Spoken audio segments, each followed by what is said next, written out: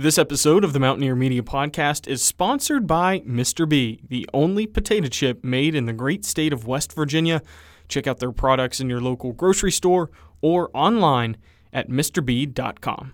You can find me on the highest mountain.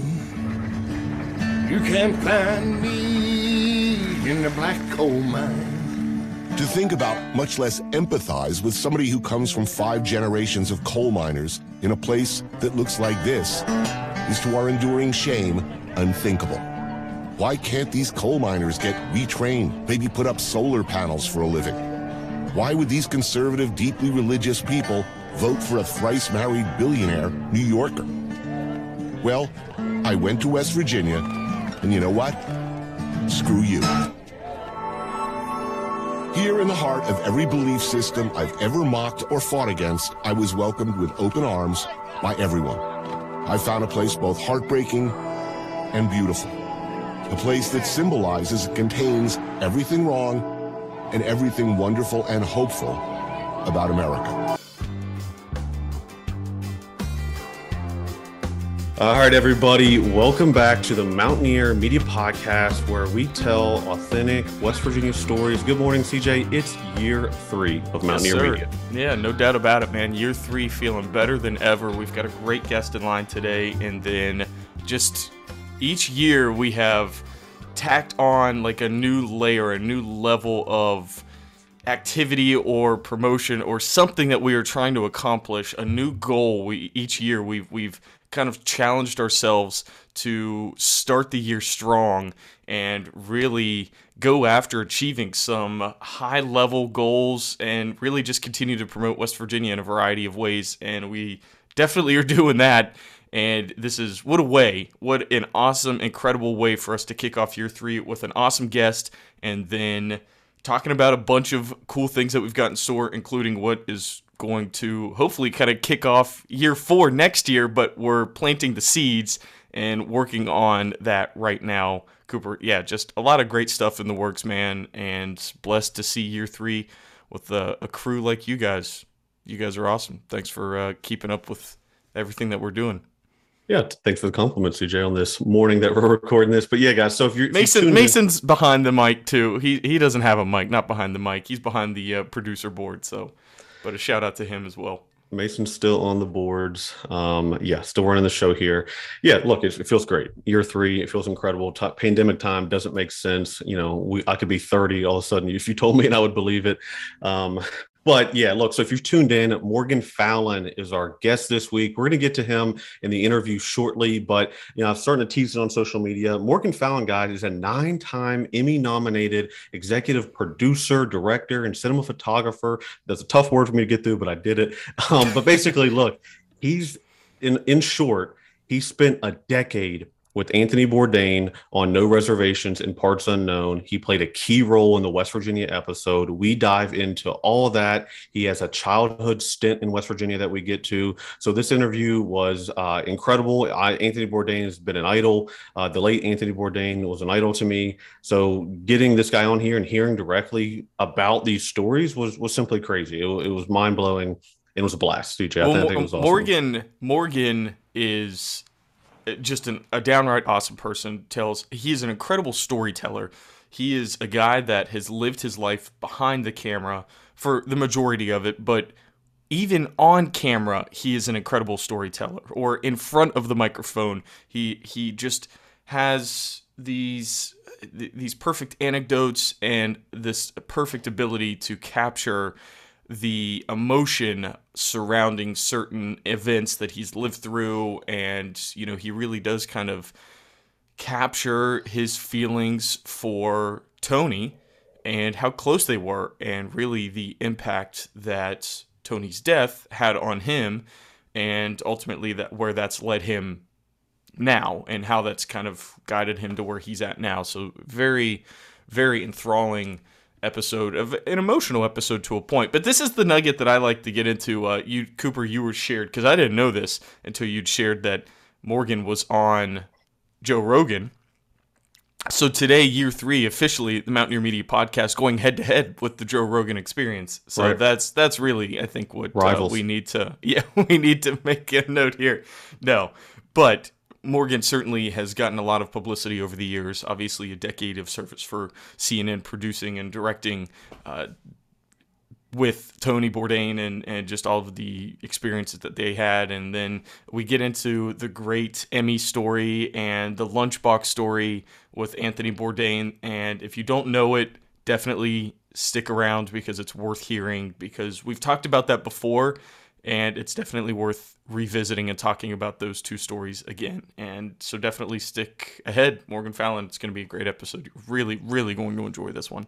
Yeah, guys, and look, you're gonna hear some familiar names, right? Jenna Belcher, the whole Lunchbox story, and you'll find, maybe we'll put out some social clips. He actually has the tattoo of the chef's knife that Bourdain drew for the family. So, and also Crystal Good. Crystal Good was, I think, the guest number like 3 or 4, maybe like 5, maybe really, really early on Mountaineer Media Podcast. It's hard to quite capture all of what Crystal is up to. Black by God's a publication that she runs, just various advocacy work and, talking about West Virginia in a real authentic way. Well, Morgan is also connected to her because he was a key part in the United Shades of America, which airs on CNN July 17th. So he was a producer director behind the scenes on that. And on the show, Crystal Good is featured on that. So we would get into talking about that. So I promise that interview is coming shortly. We do want to talk about a few other things that we have going on. As CJ led the opening of this with, year 3 means that we're growing and expanding. And that means we're planning something called the Almost Heaven Classic. You guys have heard us probably talk about it by now. If you follow us on social media, if you've listened to the podcast, the Almost Heaven Classic is going to take place in 2023. So literally a year from now, a couple weeks, but a year from now, we're going to all get together in Canaan Valley Resort. We're going to have a 2-day networking golf tournament, West Virginia celebration, keynote speaker event, right? The whole goal of it is to do what we do on the podcast, right? Talk about West Virginia, bring people together, promote business and prosperity in the state, conversations that help West Virginia move forward. That's all going to happen 1 year from now. But if you're listening to this and you want to enter the golf tournament, we'll have reservations up shortly. It's going to be a 4-person team. More details on that coming. But also, if you're an organization or small business and you're thinking, I'd like to maybe sponsor that. Well, we welcome that. But we'd be remiss not to mention that we do have a title sponsor already, and that's Star USA Federal Credit Union. They are the title sponsor of the Almost Heaven Classic. But there's plenty of opportunities to work in various sponsorships, whole sponsorships, maybe a beverage cart, long drive closest to the pin. So if you're interested in your West Virginia business being a key part of this event that we think is going to bring hundreds of people to Canaan Valley, but also make thousands and thousands of impressions online before that, email mountaineermediapodcast@gmail.com. That's mountaineermediapodcast@gmail.com. So we're super stoked about that. CJ, other news, you checked out the regatta. How was the regatta in Charleston? Based on the numbers, it looked like an unbelievable smashing success, but what was it like being on the ground down there? Yeah, the regatta was a different level of excitement that Charleston hasn't seen in a long time. At least it felt that way. And just honestly, it felt like we all went to WVU. And for anybody else that went to WVU, Fall Fest has been going on for a long, long time. It felt like 5 days of straight Fall Fest. It was a similar atmosphere, a big old party from morning, noon to night. And each night was capped off with pretty much a big act of some sort. And then obviously Sunday and Monday they had a couple of extra activities as well. And Sunday they had Rick Springfield, which was, I heard, pretty good. And then Saturday they had Martina McBride. And they just had a bunch of neat, acts that people in this region know well. And so it ended up being a smashing success, I think, and something that Charleston will continue to do. Although that doesn't come without problems. Like, I've been talking to some people, like, there's always that question, like, why did they ever get rid of Regatta? Why did they ever get rid of Regatta, 15 plus years ago? And I kind of see why now. And I'm not saying that Charleston's going to get rid of Regatta anytime soon. That's not what I'm advocating for. It's an awesome, fantastic way for people to come into the capital city and see what West Virginia has to offer. But there was a lot of cleanup, and you need 700 to 800 dedicated workers after the fact to make sure that, the boulevard is clean, the levee is clean again, that trash doesn't flow into the water, and like the entire landscaping there on the boulevard, right where they have Live on the Levee at Haddad Riverfront Park, totally destroyed. So things are going to need to be replanted. I mean, there was a recovery process that comes with after the Regatta experience. So although the Regatta was an absolute smashing hit, there are people behind the scenes that are not just the setup and the shutdown, but the cleanup that truly needs to happen for probably 3, 4, 5 days after the Regatta. So smashing success, and thank you to all of the people who are just kind of, making sure that that place is spotless after the Regatta. That's my 2 cents on the matter. Of course, it truly was just an absolute blast, an absolute 110% success. Yeah. And I hope that they continue to do so, and they will. Amy Schuler Goodwin, the mayor here in Charleston, I think she was over the moon with the success of it, and just getting her reaction when she was down there interacting with people, and she introduced all of the acts throughout the week, so she was fired up about this. How could you not be? And it will be back. It's just that there is quite the cleanup process that I hope people don't forget. So if you go to Regatta, just throw your damn trash away. Please, throw your trash away, recycle. Just make sure you do your part to clean up, because that's part of this experience as well, making sure that it's left how it was before Regatta started. People want it to be clean, because you don't want to have Regatta and then the entire boulevard's just a mess until the next Regatta. So, just make sure you clean things up. CJ for Chief Recycling Officer. He's running. You can vote for him at mountaineermedia.org.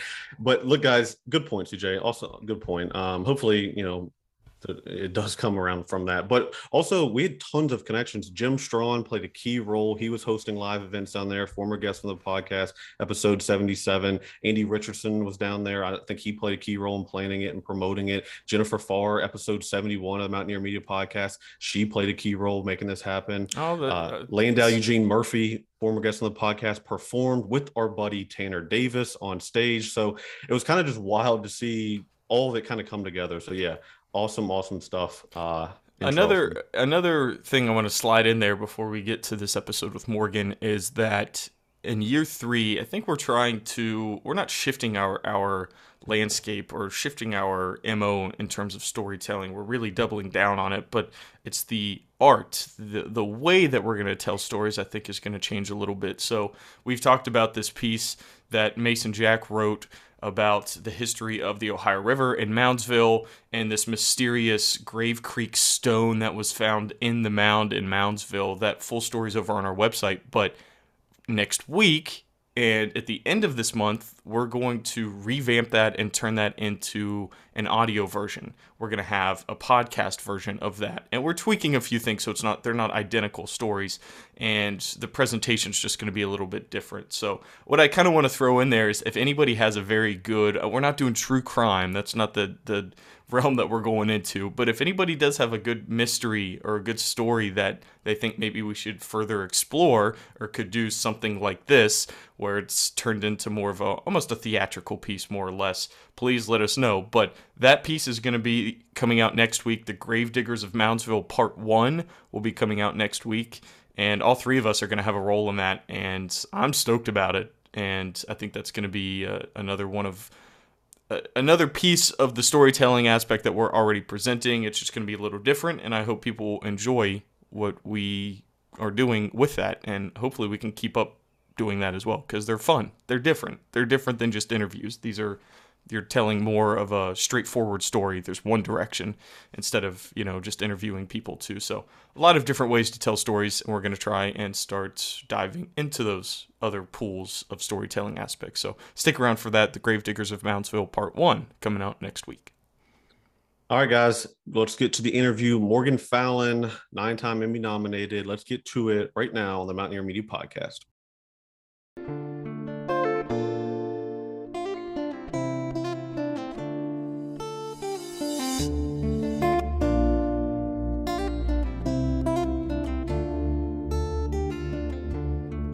The sun does not always shine in West Virginia, but the people always do.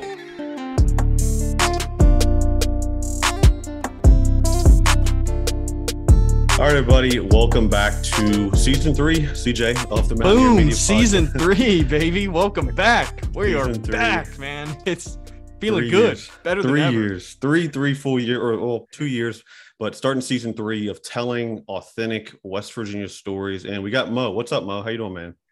Good. How you doing? We're doing phenomenal.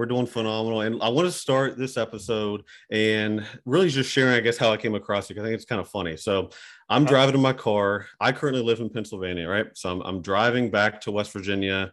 Literally, the feeling every West Virginian has. We're headed back to almost heaven, driving down. I think I was on Interstate 79 coming through in Morgantown, passing Morgantown, coming down Interstate 79.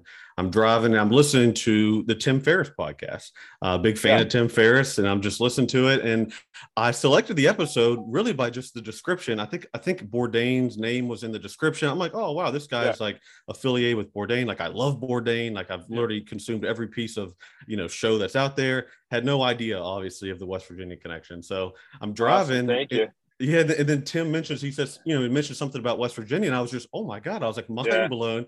And then, foreshadowing, you guys get into talking about leaving the Emmy with the family that you were down there. I was like, oh my God, we had Jenna Belcher on the podcast. Yeah. And at that point, I was just like, we have to reach out to this guy. So awesome to have you on. But let me just start, we'll get to all the projects and the work, but maybe just help us understand your relationship with West Virginia. Like, when did was it born and raised, or moved there later in life, or how did that all happen?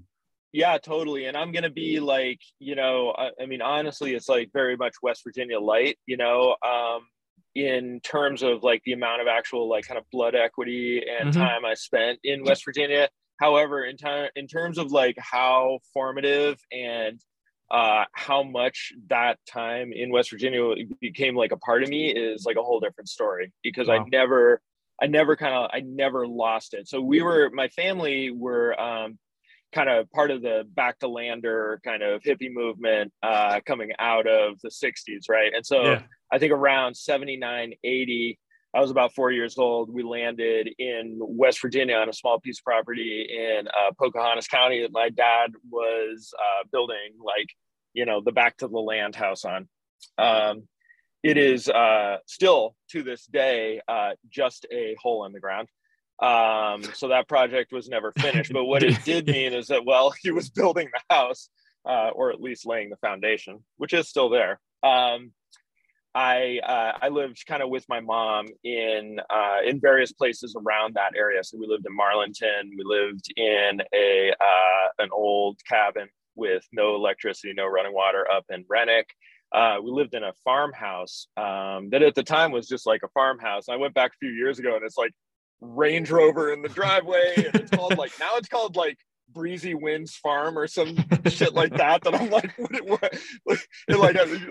it has like none of the original character left, but we lived in this cool old farmhouse at the time that was like a real legit working farm, that was up outside of Rennick as well. And so, it was about 2 years there, but like, truthfully, it was this period of time where I was like alone with my mom most of the time, in like super formative years. We were like out in nature a lot and kind of playing, and using our imaginations based on all of the kind of stuff that you find when you're out in the woods in West Virginia, and I think that left an impression on me that that stuck with me for a very long time. Also, and I think, there's a lot of folks that can maybe like relate to this too. There was a hard side of that too. We didn't have much money. We lived in some kind of rough spots. Marlinton at that time, no shade on Marlinton. It's a great town. I've been there since, but like, it was kind of a rough spot too. And so there was also like a kind of a heaviness that stuck with me too. I think living a life where we really didn't have any money. We were kind of in and out of, trailer parks, places like that, that, I mean, for folks that have lived, without money, they'll kind of know, how that sticks with you too. And so there was this kind of duality about West Virginia that had always stuck with me. And then there's the other side of it, which is just the sheer unbelievable physical beauty of West Virginia and the sheer unbelievable beauty of the people of West Virginia and the just incredibly gracious spirit that you find there that has been completely misrepresented by the rest of kind of mainstream media. And so from the moment I started making television, it was like, one day we're going to get back there. And I had kind of made an attempt in 2005. And then it was many years of kind of hustling, then fell into the position with Tony on Parts Unknown. And once I kind of, built my foundation there and got enough trust built with him to be able to pitch concepts, I was like, we're going to West Virginia. That's awesome. I said it was in an equipment room that we had at McMurdo Station in Antarctica. And we're sitting around drinking beers, just all shooting the shit one night. And I had been thinking about it. And I was like, Tony, we got to go to West Virginia. And he was immediately, I thought I was going to have to sell him on it. He was immediately like, absolutely, 100%, we got to go. Gooper, they say variety is the spice of life. And Ray's Rub, it only makes sense, has 21 mouth-watering herbs and spices. Talk about variety. 21, man, that's, you can't beat that. And when it comes to seasoning your meats and veggies, Ray's Rub is certainly the way to go. Absolutely. And guys, it can be applied to anything. If you go to raysrub.com or shop on Amazon, you can get a bottle of Ray's Rub. We had the founder, Brody Prudnick, on the podcast. It's an awesome story. His late father, started this business, and Brody is carrying it on. Ray's Rub can be applied to anything, right? Beef, chicken, wild game, casserole, stew, the list goes on and on. It's your call. They promise that once you try it, it's going to be the only seasoning that you want to buy. raysrub.com. CJ, when I needed an engagement ring, I knew it was important to me that I shop at a West Virginia business. So I checked out Calvin Broyles in Charleston, and they blew me away. They are West Virginia's only third-generation family-owned and operated jewelry business, and they continue to honor their traditions of security, confidence, and guidance when helping folks pick out jewelry gifts in the great state of West Virginia. Yeah, and you don't have to be just in Charleston to find them. They do have their location in the capital city, but they're also in Teays Valley and Beckley. You can also find them at calvinbroyles.com. That's calvinbroyles.com. So now that you've had like several connections and worked on projects in West Virginia, how cool of like a full circle aspect of that, right? You worked with Tony, totally, and the incredible episode that was when you came to West Virginia, and then United Shades of Grey. You just did an episode with Crystal Good, who's another former guest on the podcast. Like you have all of these little details and stories of coming back to the place kind of where your life and some of the values that you were instilled in you at a young age started. And how cool has that been over the last decade, 2 decades? Super cool.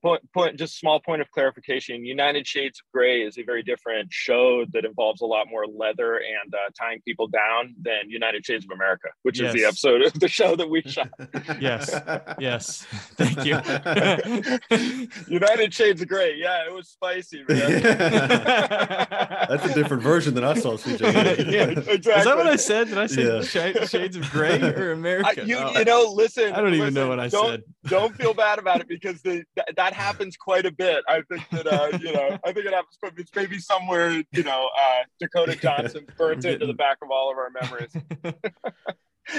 So it really is like that was kind of part of the whole thing too. I think that when you're lucky enough to be like in some of the positions that I've been able to be in as a creative, there you kind of, admittedly, and this is like, I hope none of the future network executives or buyers are listening right now, because you kind of end up doing two things, and this is something that Tony very much did too. There's a personal element to it, And if you have the freedom to tell the stories that you want to tell, like obviously with any creative, you know, you're going to want to express that, and you're going to want to satisfy something that is personal, as well as telling like a great story about a place that deserves to have a great story told about it. Now, that's like really common in like feature films and stuff when you think of like auteurs, but like maybe not surprisingly in documentary television, you don't get that many opportunities to do stuff like that. And so I will admit from the beginning, I definitely had an axe to grind going down there both times, you know, from the very beginning. And that was that I needed to reconcile this very personal story that had this incredible duality for, you know, for me, these amazing moments of joy and wonder and beauty, you know, kind of with my mom, and these very kind of scary, dark, you know, moments. And again, no shade. I won't mention the particular town this time, but, you know, we were chased out of a town. My mom and I don't exactly even know why. It was something, but my mom was, you know, she was 8 months pregnant, and we were chased out of there under threat of violence. And that, you know, so there were things that had happened to me when I was a kid there too, that really stuck with me, that I also felt like I needed to like go and face and like reconcile. Wow. That's the personal part, right? Yeah. The other part of it, and the vastly more important part that I should stress, vastly more important part, is being able to use the power of like a platform like Tony's to come down and say like, hey, like, you know, this show is called Parts Unknown and we're going to film it in Central Appalachia. You know, that from the beginning, it's like people are like, you know, shouldn't you be in like Uganda or something? Right. You know, it's like, yeah, but it is a part unknown because of the way that the culture and the landscape has been portrayed.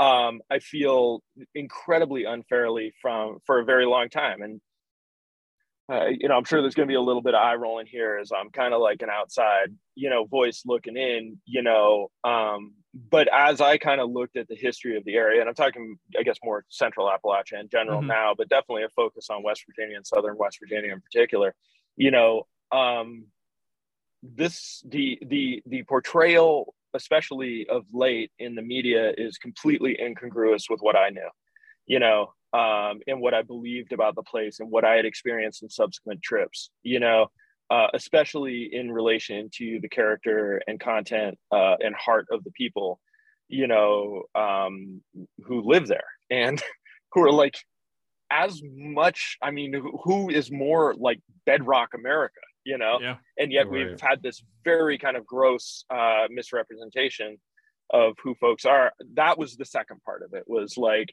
this story needs to be reconciled. I have access, and Tony believes in this project, and we got to go down and we got to do this. And I can only hope that we did it right, you know? Well, I mean, certainly from a West Virginia, beautifully certainly yeah, did. Exactly. And my theory on that is Mo, is that I think West Virginia suffers from that. You've ever heard like the Florida man theory of the news, where it's always like a Florida man does something crazy, and so you just use that line, wrestles an alligator. That's true. Fill in the blank, yeah. but like crazy headline, Florida man does this, and it's all just like a repeatable, consumable piece of news or story, and then everything goes with it. I think West Virginia has suffered from that, where it's like, if you can find a podunk hillbilly story, slap West Virginia name on it, and then the greater, you know, American conscious can just consume it all, and it makes sense. It's bottled up in their mind. It's a package and it's sellable. And I think, you know, part of founding this podcast was to try to tell authentic West Virginian stories, you know, very much like your all's mission is to show the diversity, the nuance, that it is very much different than it's portrayed. Something that I think you touched on in the Tim Ferriss episode is that Tony kind of instantly saw that. What was that kind of, and for you, maybe even had you, because you end up going to Emerson, you know, you do other projects before this.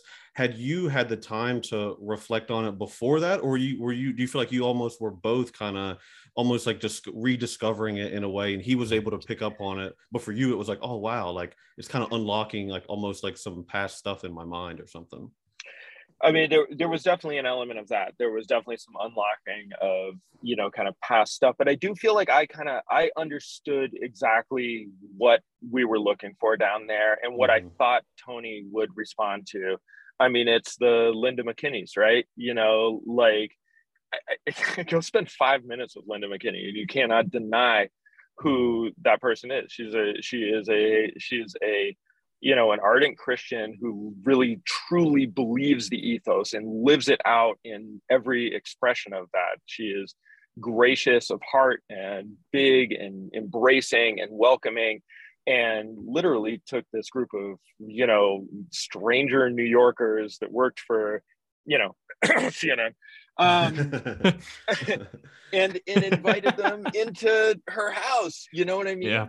Like, and opened her life and her heart and her family up to us, like, and it's like, when I talk about that, like in the context of like New York or LA, it's like, oh, look at this unique singular person. And it's like, yeah, but you go down to Southern West Virginia and that's not unique or singular. Right. Yeah. Like there's so many people that will do the same, Right. So I feel like I knew that. What I didn't know is like, and again, I ended up feeling kind of like a little bit foolish in the end, because like, of course he got it, but I didn't know, like, can you take Tony to a place that doesn't, there isn't a food scene. I mean, we know this. There's a food history. There's a very important food history, but there's not a food scene. It's burgeoning and it's building. And there are people like Mike Costello who are like building that, but it's not, it's not going to Copenhagen. Right. Yeah. It was again, the second day that we were there, we had dinner at Linda's house. We had gone to war and met with Elaine McMillan Sheldon and Nick.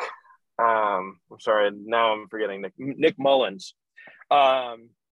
Two very intelligent people with real, serious bloodstock in Central Appalachia, who understand the context of Central Appalachia, and explained it to Tony in very clear terms. And then we had gone down, in the mines and had lunch with miners, in a totally, I think what was kind of a totally unique way in the media, because we didn't like try to paint them in any direction. We just went down and had lunch with them and then left. You know what I mean? Yeah. And it was after that we had gone to shoot the homecoming parade for Mount View High School. Yep. You went to the football game and yeah, that was the best. And it was during that parade that the tweets started coming out, and it was an immediate recognition that yeah, of course he gets dude, like, of course, man, like how could you underestimate this man, and I maybe I had a little bit, but it was wrong. And we got back there that night, and Tony's sitting on the steps of the Count Galoo Hotel, literally my favorite hotel in the United States, Count Galoo Hotel in Welsh. And he's sitting there on the steps, and we just ended up, like sipping whiskey all night and talking about it and talking about this place. And that was it. That set off this incredible journey through that week, which culminated in us winning an Emmy for the show. So, what you ended up giving to Linda, correct? Who is the mother of Jenna Belcher, and so exactly. That was almost in memoriam to that visit and Anthony and Tony, right? That's correct. Yeah, it's kind of a crazy story. So, and an incredibly sad story, and one that I still feel every day, but this is how it went down. We had gone there and we needed like a lunch pail or to go down in the mine, right? And so we borrowed Bob McKinney's lunch pail and went down in the mine and proceeded to lose it, of course. And so Linda's talking to like I think a local journalist like a few months later, and mentions in the article like, yeah, it was all right, but they lost Bob's lunch pail. And I think that she was just joking. I get a phone call from Tony, and he's like, did we lose Bob McKinney's lunch pail? And I'm like, I guess so, dude. He's like, that's not cool, man. I was like, I know, man. I'm sorry. I wasn't even really aware of it until this moment. And he's like, well, we have to do something for them. And I was like, yeah, sure. He's like, I'm going to be in Santa Barbara in 2 weeks and just come up. I'm based in LA. So he's like, just come up and we'll figure something out. So I ordered a new lunch pail, went up, got the thing signed, and got Tony drew his knife on it. Mm-hmm. Same drawing that I have on my arm Oh here. my gosh, Literally, wow. the one from the. This is the one from the lunch pail, right? Oh my gosh, wow. That night, so that night I go home and I send it. 2 weeks later, I get this is June 7th, 2018. I get a phone call from Linda McKinney, and she's like, "We just got the lunch pail. We can't believe it." And 12 hours later, I got a text from her saying, "Oh my God, call me," and Tony had died. And it just all happened just in that way and in that sequence of events. And I think that it summarizes in a lot of ways, like also just kind of like who he was, like he's like, dude, he's in like fucking Prague or something, just like recovering from like a, Michelin star meal, hanging out with some famous director or something. And he's like, shit, we got to get Bob McKinney a new lunchbox. Yeah. It's weighing on him. It's weighing on him. But that's who he was, And so the roundness of how that kind of all came together, I think was really impactful. Anyways, when we won the Emmy, I mean, there's kind of a couple things going on here. One is like, I just felt like we needed to do something, for them. So there's not a lot that I can personally do or whatever for Five Loaves, Two Fishes, her nonprofit that feeds a lot of people in McDowell County there. But I felt like there was something we could offer, and I felt like that maybe would be cool for people to have that there. Mm-hmm. I also just really feel like they're the kind of the ones that earn it. I mean, we go and we point the cameras and we get to go on all these cool trips and shit, but like, the truth is we're capitalizing on, on who people are. Luckily, we're capitalizing on it in a nice way in this case, and so I felt like they needed something. And then there was like definitely the personal acts to grind where I felt like that was like the achievement of kind of the goal to go back and reconcile like that place and like understand it and like go forward with like the love I have for the place and not some of the negative associations that I had from kind of some of the things that happened in childhood. And so leaving that there felt like, well, here in this place where like, let's be totally honest, Hollywood is an extractive enterprise, right? It is an extractive business. And in a place that has a very storied history with extractive enterprises, I felt like we could leave something. Since its inception, sure, yeah. No, I mean, I think and what was funny, because I mean, for everyone I've talked to, like, even if you weren't from West Virginia, I'm sure it gave you that authentic experience. But even West Virginians feel like, wow, that kind of nailed it. Like, that kind of was a represent. Like, a lot of folks, exactly resonated with it. I think you're spot on with a lot of your observations of it and how it resonated with everybody. I love this idea that it may or may not have happened had you not gotten in Tony's good graces, maybe a couple of late night glasses of whiskey got you kind of in his good spot. And then you pitch this in Antarctica. Like, this doesn't happen. That trip to West Virginia doesn't happen if you don't, kind of befriend Tony at a more personal level, not just a professional level, which is like even cooler in itself. True. Yeah, that's definitely true. And I think that was part of it, is that he kind of like understood that it was, also personal to me. Yeah. And he let me tell my story. Yeah.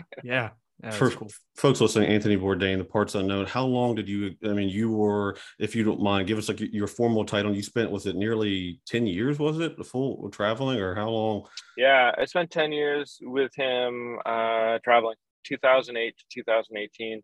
And I should acknowledge that there were folks that were there a lot longer than me, I was still like, among kind of like the inner core group, I was still a little bit like the noob, after 10 years. That's how loyal. Talk about putting in some work. Yeah, that's right. You talk about people like Todd Liebler and Zach Zamboni and Tom Vitale, and those cats have been there for, I think 17 years in the case of Tom and Todd, and maybe 14 years in the case of Zach, so there were, and obviously, Lydia Tenalia and Chris Collins, who started the show, had been there for the full ride, so. Well, you told the story. You told a funny story about. I think you were like on top of a car, like flying through a desert, and like Tony Yeah, kind in of like, Egypt. kind of Yeah. he kind of like that was almost like a moment of like, all right, this guy's like this guy's a wild guy. He's down for Yeah, whatever. man.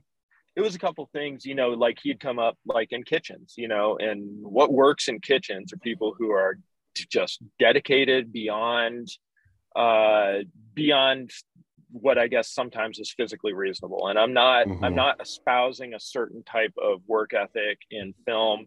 There's a lot of taking advantage of crew members in film, and I'm not telling any young crew members that they should be willing to risk life and limb Push to themselves make forward. a Yeah. project, or that should be the expectation, within the film industry. However, I was for this show and for him, and it was something that he appreciated. I think having come up in kitchens and understanding that like a Yeah. certain type of work ethic works.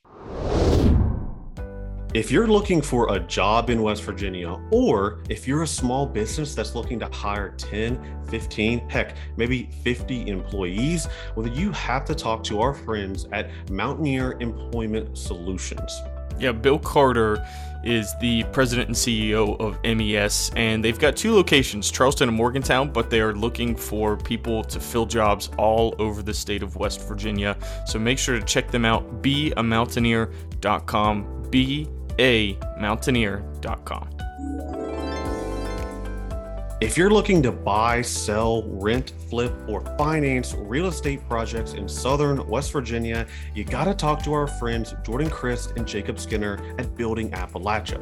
BuildingAppalachia.com is the website. We had Jordan and Jacob both on the podcast. Great dudes. They want to make West Virginia beautiful. That is their entire MO. They are going through beautification projects in Kanawha, Putnam, and Cabell County. So if you're looking to live in one of those places, they can hook you up, man. So make sure to go check them out at buildingappalachia.com. Tell them Mountaineer Media sent you.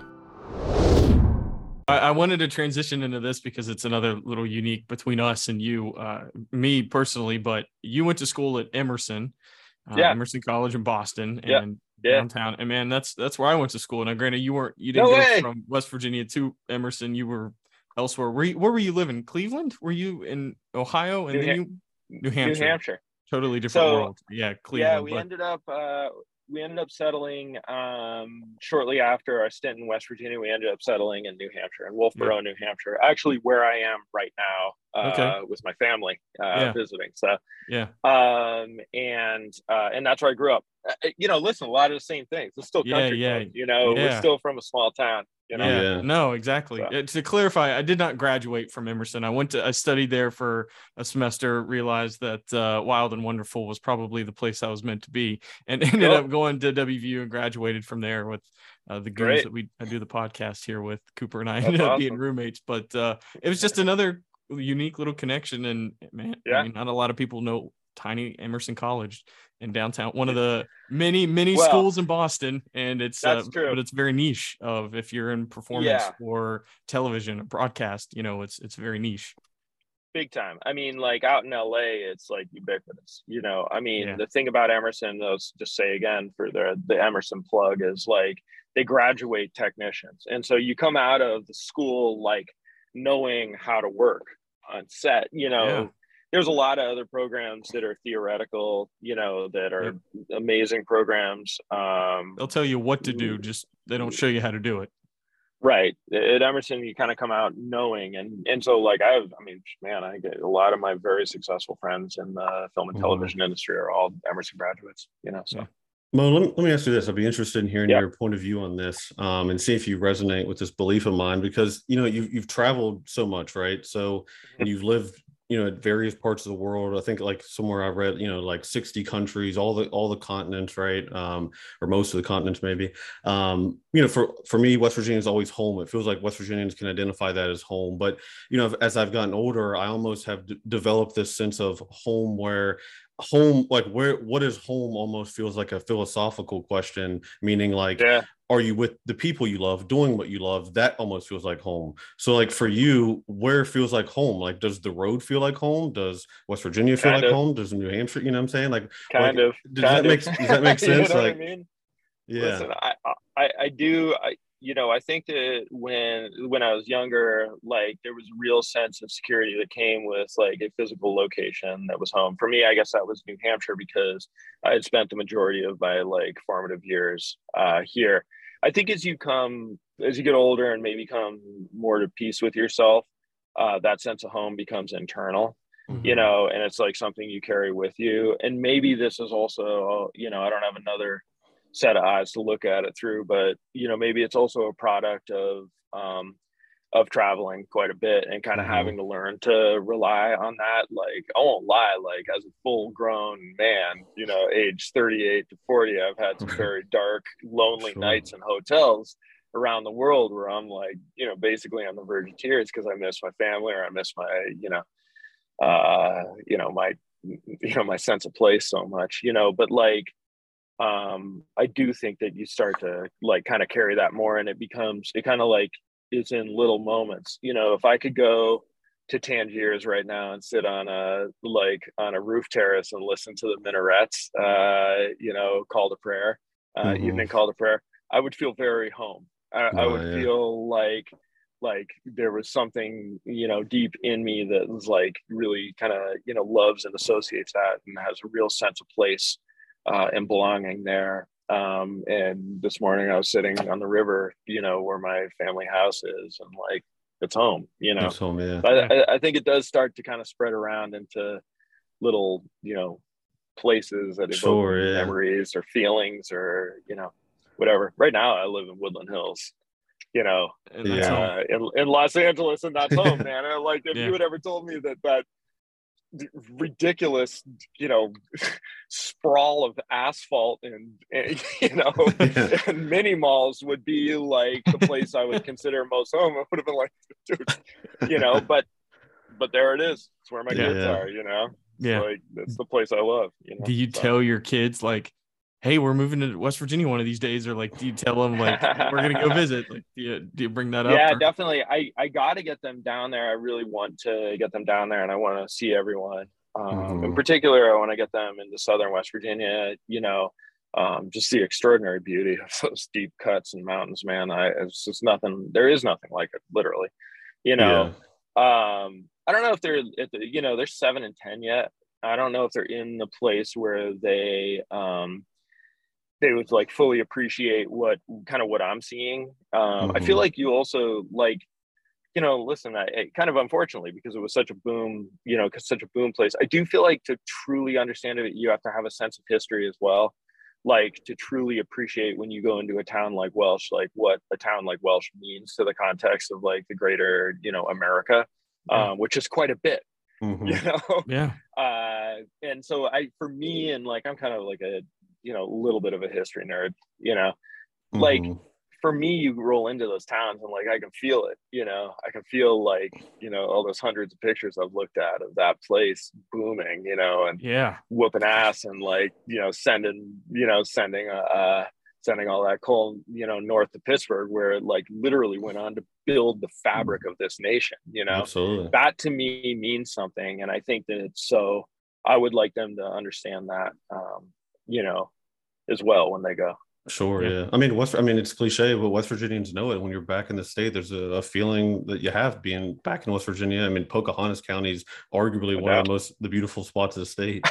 Okay. So I want to move on to United Shades of America. I know it's another project in relating to Appalachia and, storytelling about it. Talk to us about that. What was that like? What was that experience like? Yeah, totally. So United Shades of America is a show that I worked on after working with Tony, after we lost Tony, with W. Kamau Bell, who actually like we had met on a shoot in Kenya where we had done a joint episode with Tony and Kamau, and then we ended up working together, which was great. And when we were filming the show in West Virginia, in McDowell County, I felt like, there was an acknowledgement of the Black population of Central Appalachia in that show, but we didn't get to tell the whole story. And not that you can ever really tell the whole story. It's, it's a huge, very storied history, but like, we just got to wing it, and we kind of always felt like that was a story that needed to be told as well. Cause like very few people know that there was a significant Black population, especially in like southern West Virginia, but throughout central Appalachia, that played a very key role and continues to play a very key role in like who we are as a nation, you know. And so we kind of knew we needed to go back and tell that story. And so when we started on United Shades of America, that was always like part of it.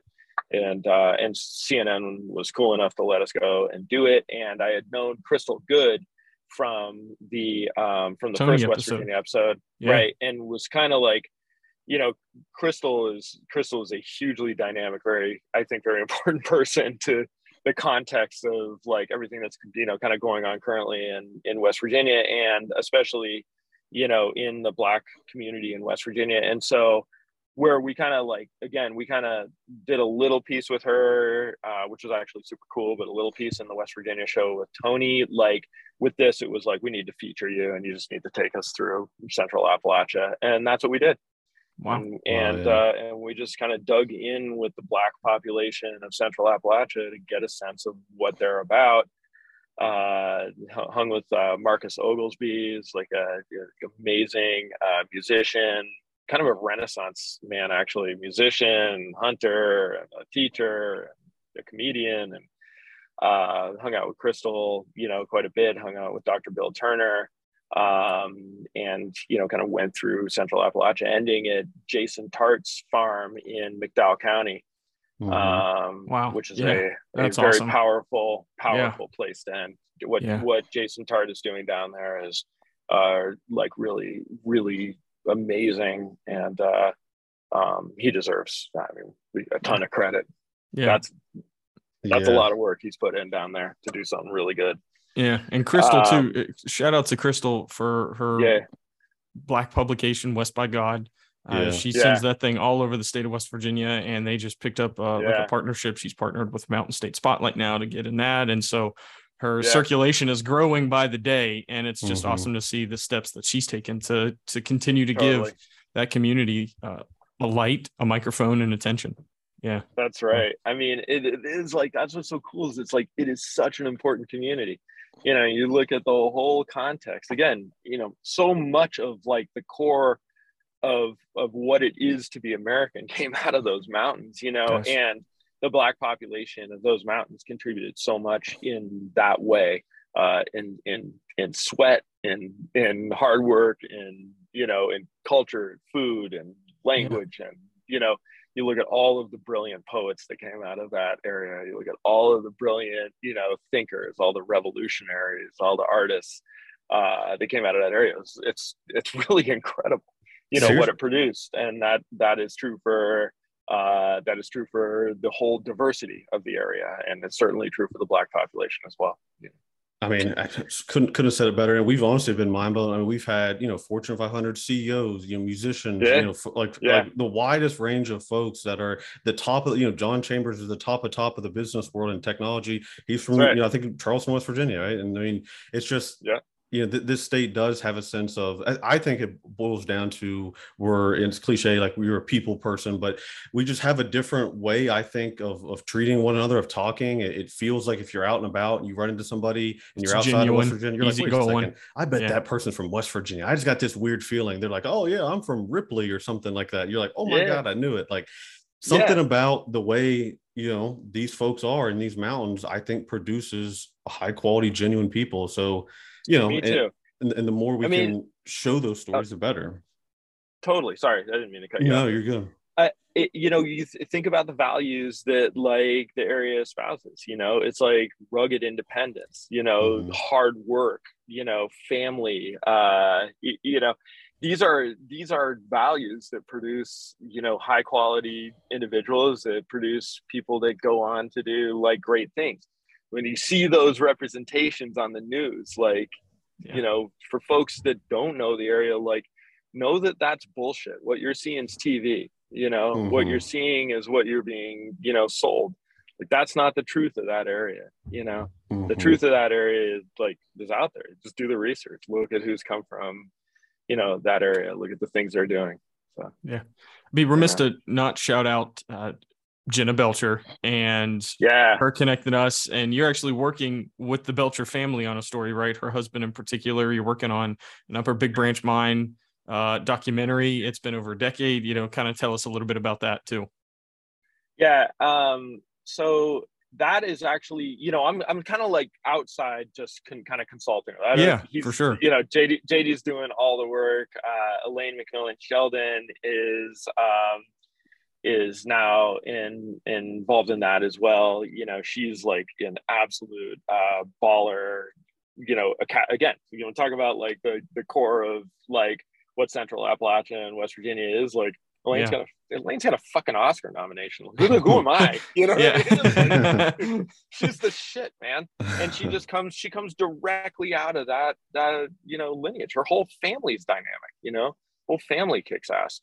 Like, her husband Curran's another amazing filmmaker that's there. JD Belcher is like, another like amazing filmmaker who's like built this media company down there. I mean, incredible people, I'm just kind of consulting from the outside and sharing what I can know. But Upper Big Branch, right?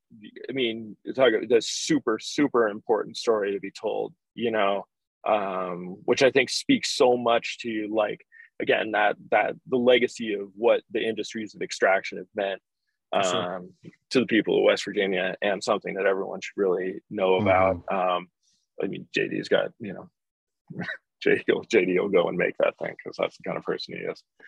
Love it.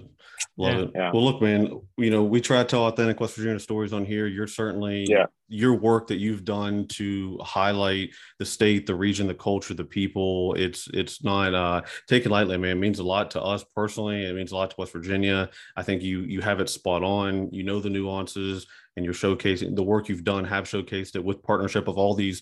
I mean, hell, I think we've had we know like 5-6 of the same people, even just on our podcast, of all the people that you've worked with. So it's just truly amazing, man. And, we thank you for spending, some time with us and reflecting on all of it. Thank you guys. And like the greatest honor, like I can hope, is that like anyone in West Virginia thinks that I get it at all. I mean, like I spent some time there that was important to me, but like, I'm an outsider, and it's like, it's a huge honor, the place I care about deeply. And man, just want to shout out to Mike Costello and the Count Galoo Hotel. I love that place. You gotta stay in that place sometime.